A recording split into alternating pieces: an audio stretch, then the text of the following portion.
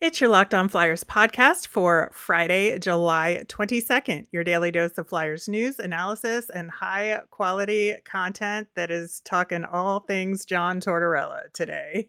A lot of it. So much excited to get to it. Let's start the show. Your Locked On Flyers, your daily podcast on the Philadelphia Flyers. Part of the Locked On Podcast Network. Your team every day.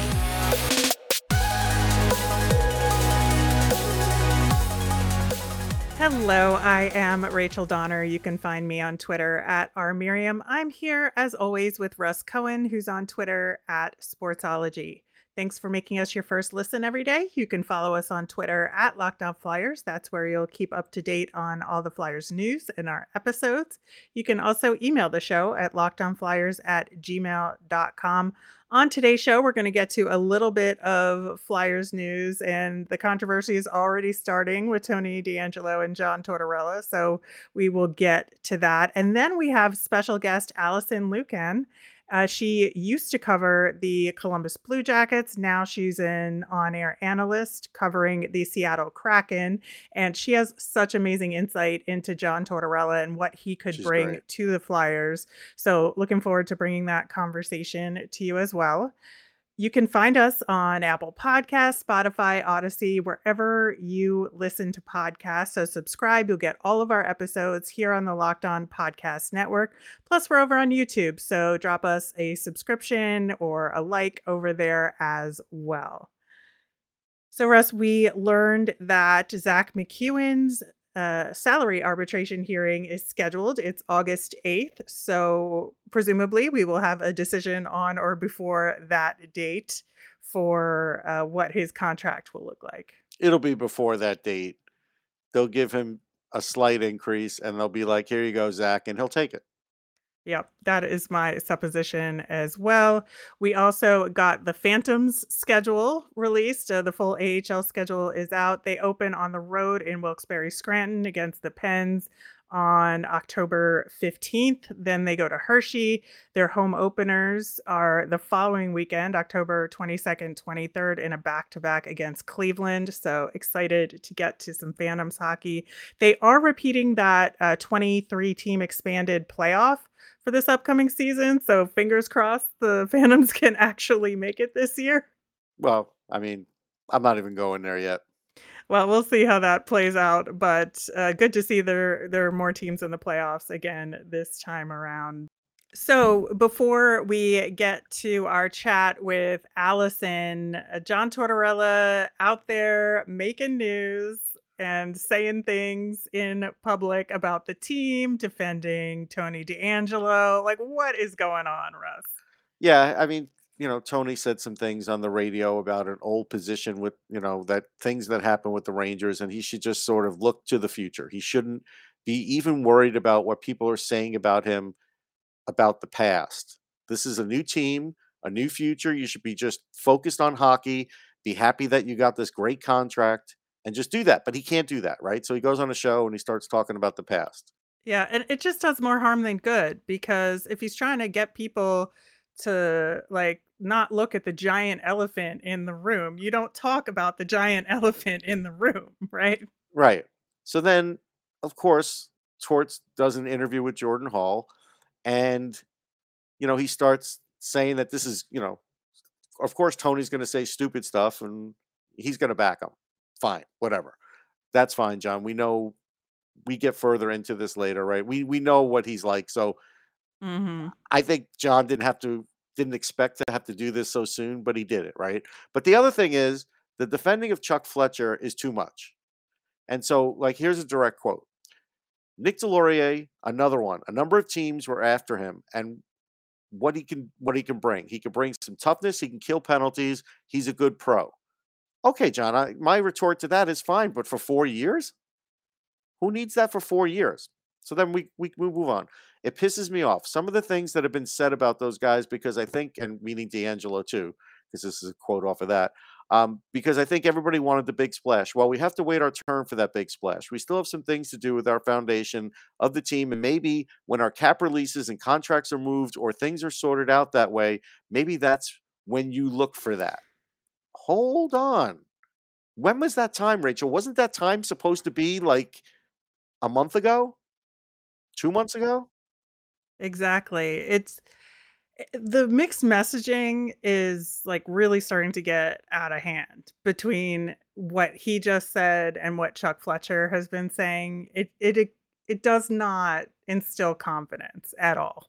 Yeah, it's just and John finishes out the article by saying that some of this fuels him by what he's heard and whatever, and he knows that they were a bad team last year, and you've got to take some bleep about it. Like it's good that he gets that, but what he doesn't get to do is reset expectations that the fans had before they go spend their money on this season. Like some of the noise that he tunes out, he doesn't realize some of that noise is coming from the fan base saying to the GM, "This is what you said you were gonna do, and you didn't do anything like that." Yeah, I think that's just his natural instinct is Yeah, to just go to bat for who's ever around him and to put himself in the firing line. And I think that's what that is to some degree. Is it willful ignorance at the same time? Could be. But, I think that's just a big part of who he is and what we would expect from him.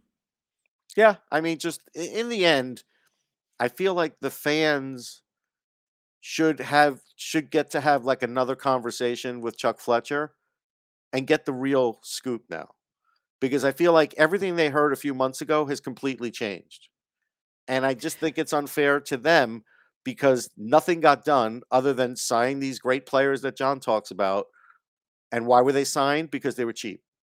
Well, they usually do a season ticket holder forum around training camp right before the season starts. I'll be curious to see if they actually do it again this year and what that looks like because I certainly can see that going a little bit south for them. Yeah, that'll be an interesting thing, but it's just this is what we talk about though, about the communication and messaging.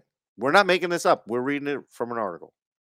Exactly. All right, we'll put a link to that article in the show notes just so you have reference for what we were just talking about. And up next, we are going to talk more about John Tortorella with Allison Lucan. BetOnline.net is your number one source for all your betting needs and sports info. Find league reviews and news on every league, including Major League Baseball, and all the info leading up to next year's NFL, NBA, and NHL seasons. They even cover combat sports, esports, and golf too. BetOnline is your continued source for all your sports wagering information from live betting to scores and podcasts and more. BetOnline is the fastest and easiest way to check in on all your favorite sports and events. Head to the BetOnline website today or use your mobile device to learn more about the trends in action. BetOnline, where the game starts. Which NFL stars move the betting line the most? Starting July 18th, Locked On gives you the 50 most valuable players in the NFL from the odds makers at BetOnline. Available now on Locked On NFL, wherever you get your podcasts and over on YouTube. All right. We are absolutely thrilled to welcome back to the show Allison Lucan, who is now an on air analyst for the Seattle Kraken. Of course, she used to cover the Columbus Blue Jackets. And so that was one of the reasons why we wanted to bring on the show to talk all things John Tortorella. So I think like the big picture question about him is how does he make teams more than the sum of their parts? Yeah, that's a great question. And I think, listen, I think Torts does get a bad rap on the big broad brushstroke scale. I'm not going to say he's the best coach ever. I'm not going to say he's perfect. But one of the things to understand about John Tortorella is he is most fascinated in terms of in his words, he calls it coaching the mind. So a lot of what he had to do with Columbus, which is obviously a little bit of a different state than Philly is right now, was building a winning culture. And that specifically meant making people who were supposed to be leaders on his team leaders, and then also making them believe that they could win. Columbus at the time was a very tepid team. They would kind of ease into things and they didn't have that confidence. So it's a lot of that building a team mentality. We're all in this together, boys. We're in this against all these obstacles. That's the infamous speech in Tampa Bay, right? No one's even talking about you. That's how much no one thinks you can do anything. That's why we're going to go out and do this. So it's a lot of mental coaching. And the other thing I think he does, and I am fascinated, I have to say, to watch Scott Hartnell cover John Tortorella now after playing for him. But one of the things, and Scott Hartnell has talked about this, and other players have too who've played for him. I think the other reason Tortorella gets results is that players have varying degrees of satisfaction with this in the moment. But anything John Tortorella says about a player publicly, he's already said to the player. And that doesn't happen in every organization, in any league of hockey. And so I think that gains him some credibility. And he also, I will say, one of the keys to him is when he goes on his rants, did something bad happen for the team? Because now we're all focused on his rant and not what his team did wrong. And there's a layer of protectiveness in his theatrics that I consider to be actually quite intentional. So I think those are some of the keys to how he gets guys to buy in and why they end up starting to really be able to be free to be more of what maybe people thought they could be. Yeah, no question he likes to deflect, and that is a good thing for the team because he's got a big enough personality where he can get the media focused on him. Something that I always noticed, at least in his stops before Columbus, we'll see if they still hold true. He's always going to fall in love with a fourth liner. He's always going to have one defenseman play out of position. If he's a right, he'll play on the left. If he's a left, he's going to play on the right. And then the other part will just be, like you said, he will always sort of protect the team. And if that means saying something, not crazy, but something, provocative in post game, that he'll still do that. Yeah, for sure. And I think if we talk about on ice product, I agree. He always, and it's because he loves, and this is where he gets himself into trouble, right? This is that Trevor Zegras mess that, I don't agree with what he said. Right. But, Right.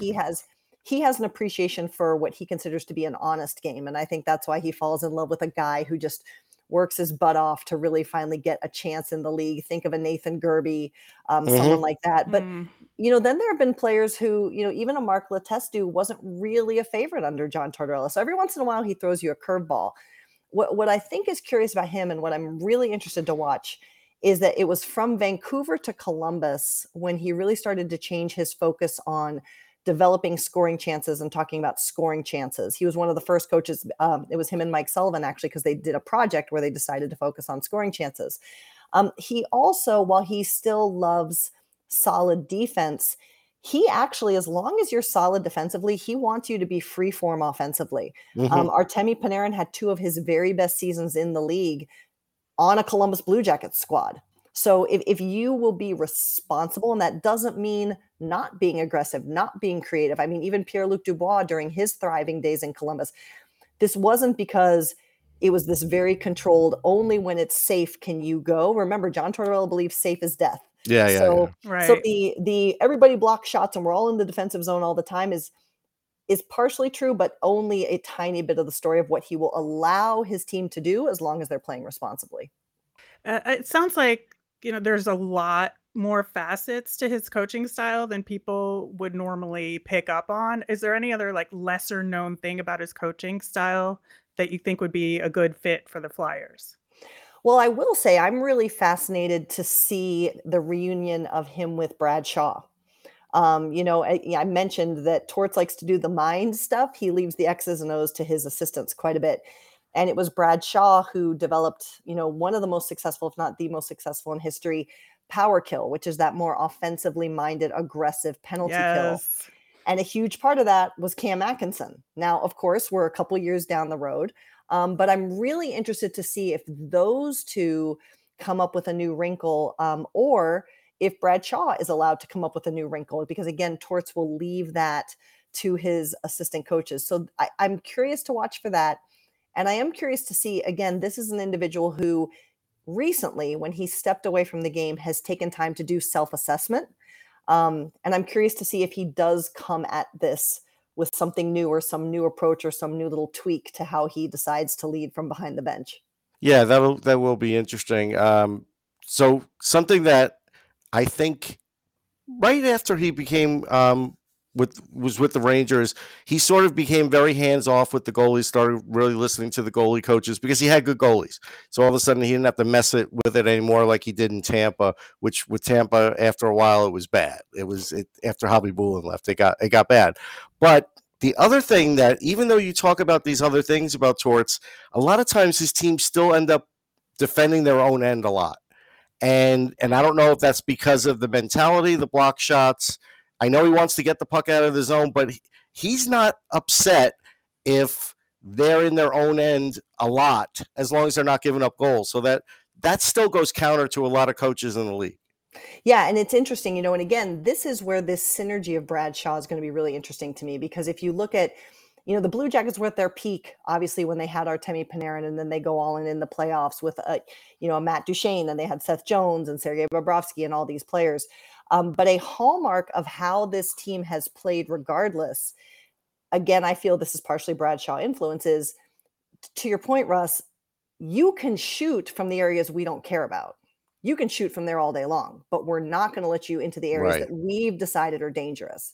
And that may not match what league people think or other teams think. It's tuned very tightly to how the team defends. And in fact, I think that's one of the big things you saw fall off for Columbus this year. Of course, there were personnel changes, but they were really struggling defensively because it was a different thought process. And that's fine. I'm not digging on anyone, but again, that is a hallmark of how Torts likes to coach is you can shoot. We'll hang out here because we know we're not going to give up the grade A, the things that we think are grade A chances that we struggle with. This Flyers off season has been a struggle, to say the least. And I'm trying to be diplomatic about it now, but it's been a little disappointing in many ways, or a lot disappointing in many ways. And, bringing in a coach like Tortorella really signals that you want to go for it, but the personnel moves did not match that, right? So how do you sort of set your expectations for the team? Like, what is the Tortorella factor against a roster that didn't really improve much? Yeah, I think it's a great question, and I send my empathy to Flyers fans. It's been rough. It's been hard, and listen, people like to crap on other teams' fan bases, and we know, having been through these kind of experiences, it's not fun. But I think that realistically, what you have to expect from Tortorella this year is to do his very best to set up some foundations, some standards, that you want to see this team look organized. You want to see them look prepared. That doesn't mean they necessarily win, but they want to look like they're all on the same page and that they are, it's a cliche, but it is true, that they are playing for themselves, for each other. They are connected. And that, part of his whole block shot thing isn't so much about blocking shots, but are you digging in and doing the hard things when you need to do the hard things? And I think, this is, again, part of what he did in Columbus was really set a standard and change that underlying culture. And I think that is probably a realistic thing for Philly, is to say, everybody stop. If we're going to be a winning organization in whatever we decide our window is, what does practice look like? What do we expect from you when you step on the ice? We're not going to, the infamous Pierre-Luc Dubois benching, we're not going to treat stars like stars just because they're stars. Players are going to earn what they get and get what they earn. And I think it's those kind of standard settings that really do matter, and tie the guys together against Torts sometimes, particularly in training camp. But those are some hallmark pieces that fans should be looking for this year. Unfortunately, that might be it. Right. And, John wouldn't commit to making the playoffs, which I get. He saw the roster, and I think you're right. He's going to try and do some things to get them more wins, maybe, make them more exciting, or at least fun to watch to some degree. It's Tortorella. It's going to make it so much fun. The other thing is he's a good communicator. And I felt like, he and Jarmo were great, because Jarmo is very communicative, but I feel like Chuck Fletcher is kind of closed off. And I kind of wonder, even though Torts talked a good game when he got hired about Chuck, not much has transpired since. And I kind of wonder if he's going to kind of go back to the old days of like, well, this is kind of like my team, and I'll talk to Chuck when I need to. Yeah, that's a great question, and I don't know Chuck well enough to say, Yeah. but a big thing for Torts is honesty. So what I would wager is that whether or not Chuck wants to hear it, Torts is going to be sharing his opinions. Right. It's Right. just how much that is a two-way conversation, and both to your point, both Yarmo and Torts were very honest that their conversations were not, they were talking a lot, but they weren't always, oh, this is great. No, we're going to do this and this. I mean, there was a lot of disagreement. There was a lot of debate, but Hmm. these are two individuals who believe in healthy debate, bringing them to a better place. So Torts is not going to be shy about sharing what he thinks. We'll just have to see how much influence Chuck believes he should have, and how much Chuck decides to share back. Yeah, Chuck is definitely a guy that you expect to have all of those disagreements behind closed doors, and he's never going to show any of that back end conversation. They barely let us know anything these days. And so to even understand what the discussion was at any point is like a miracle, I Yeah, think. yeah, and Yarmo and Torts weren't necessarily as open about it, particularly for the longest time at the start of his tenure. This came after when we would start to ask about it, um, Mhm. and I think that's the right call, honestly, from leadership. But Torts would always say things in Columbus like, I've talked to Yarmo about this, or Yarmo talks to me about this, and as long as there's whatever those two determine is healthy communication between the two of them, Torts is actually quite respectful of the role of a GM versus the role of a head coach, and he's not going to overstep those boundaries, as long as they can communicate in again whatever means works for them. So we know from the draft, obviously, that the Seattle Kraken picked at number 4, the Flyers picked at number 5, very close to each other in the standings. And you covered the Kraken and our former head coach Dave Haxtell for this past season, and so there are some similarities there in terms of ability and expectation. So just covering a team like the Kraken, how do you pick out like the good things and what do you look for in order to look for positive steps forward? Yes, and again, we can tack on there some rough years in Columbus too. um, but for me, honestly, it's actually when teams are struggling that the more interesting stories can come out, because we're saying, why isn't this working? What could work? What would we like to explore instead? It certainly is very easy and fun to write about a good team, but I think it's exploring the journey and the whys. This is a lot of how, even, I work primarily in an analytics focus. This is how a lot of the analytics came to be in hockey. It was out of Edmonton fans frustrated with their team saying, we need to figure out what's going on. And they started to figure out a lot of the foundational things we do today. So I think, and I think the other thing is, it's, again, this is where I do empathize with Flyers fans, is coming to find a plan, right? It's easier to believe in a plan and understand where a window is. That's a little bit of a struggle right now. And I empathize with that.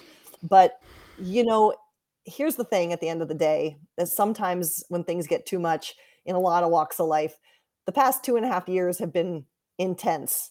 And at some point, although I know it's hard, we should just on some level take a breath and say we should just be happy we have hockey back. Right. And it is a Yes. sport, and it's emotional, and we're connected to it. And it means things to us, but this is entertainment. And as hard as it can be, and as real as I know emotions can be, I'm certainly not discounting that. Um, when you're in the middle of a rough season, maybe you just find a way to laugh, or maybe you find a way to change the perspective, or you have a funny joke. I remember one year in the Blue Jackets, I said that the theme song for the year was Bad Romance by Lady Gaga, right? Like, you just have to find a way to get through, and maybe try and find, although I know it's hard because I appreciate how passionate Flyers fans are, maybe try and find a little bit of perspective if you can. Yeah. So I was watching the Seattle table when the possibility of Shane Wright going to the team was on the board, and there was a lot of discussion. And I knew they were going to take him, but I just kind of felt like maybe some of that discussion was they felt like they got a gift, because I feel like they got a gift. I don't believe any of those reports about some of the interviews and teams being taken aback because he had too much confidence. That I've spoken to the guy for a while just on my own, and was very impressed. So I think they got somebody really good, and I think this was a big break for them in the draft. Honestly, I feel. Oh, I couldn't agree more. And, I think when you talk about the talk at the table, I mean, really, does any team in the first round really need to use their entirety of their minutes? No, they all just sit there and grandstand and perform. Like it's kind Right. of ridiculous. But no, it's a huge gift. And as we all know, to draft and develop now hopefully two top tier centers in Matty Beniers and Shane Wright is Yeah.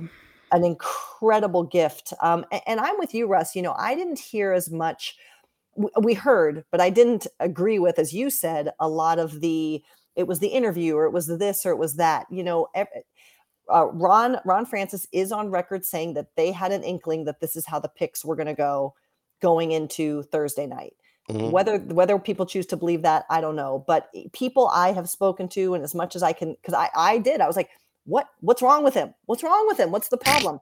And really a lot of people I've talked to who I really, really trust, everyone has just said it was just the different picks. There's Mhm. not a problem. This is a Yeah, and Ron's a good incredibly- judge of character. He is. Yeah, 100%. And this is just an incredible bounce for the Kraken. I mean, I never I would have been thrilled to see the Kraken get Cooley, right? That was my hope, was that maybe Sure. he would still be around. But it was an incredulous moment. And I think it's right for Kraken faithful to be really excited. Now there's a ton That was of very hockey. punny of you. I appreciate that. there's a ton of hockey knowledge in the Pacific Northwest, but not necessarily always NHL knowledge. So we now in a little bit have to temper expectations, right? Because we've seen players who come with such promise. And both Matty and Shane are going to take a little bit to develop. This is an Right. 82 game season, particularly after the path that Shane has had to take with suspended seasons and even Yeah, Matty. Matty, I'm not worried about. He's Yeah. going to come ready. in and do great. Yeah. Yeah. Shane will take a little while, but that's Yeah. fine. Yeah, and I think it's a really exciting, fortuitous bounce for the Kraken. One other thing, though, their second pick, Jagger Firkus. We talked about him on this team on this show because We I did. like him, and I didn't want to see teams sort of chicken out because he's 5'8", 155 pounds. I wanted someone to say, "Hey, this guy's got an amazing shot, and he's got a great motor, and he knows how to play the game of hockey. Let's just sort of be fearless here and take him." And to me, Seattle was fearless because they took him with the first pick. If they'd have taken it with the second one, I'd be like, all right, you had 2 second-round picks. You figure you take a swing at this one. They took him at the first one because they were worried he might not be on the board, and I liked it.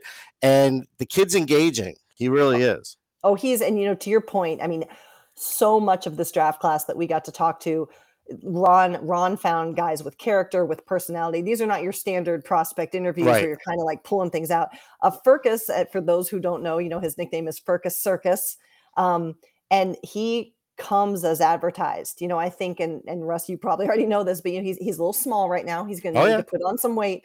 But he was, and again, it's dev camp, so you're playing against other prospects, but the ability to see the ice, the ability to be creative, and his offensive skill. This is one of those players where, we always like to say the puck follows him. Yep. Right. And he is, if he can get us to a size that allows him to play in the NHL, this is an exciting player. I really like him.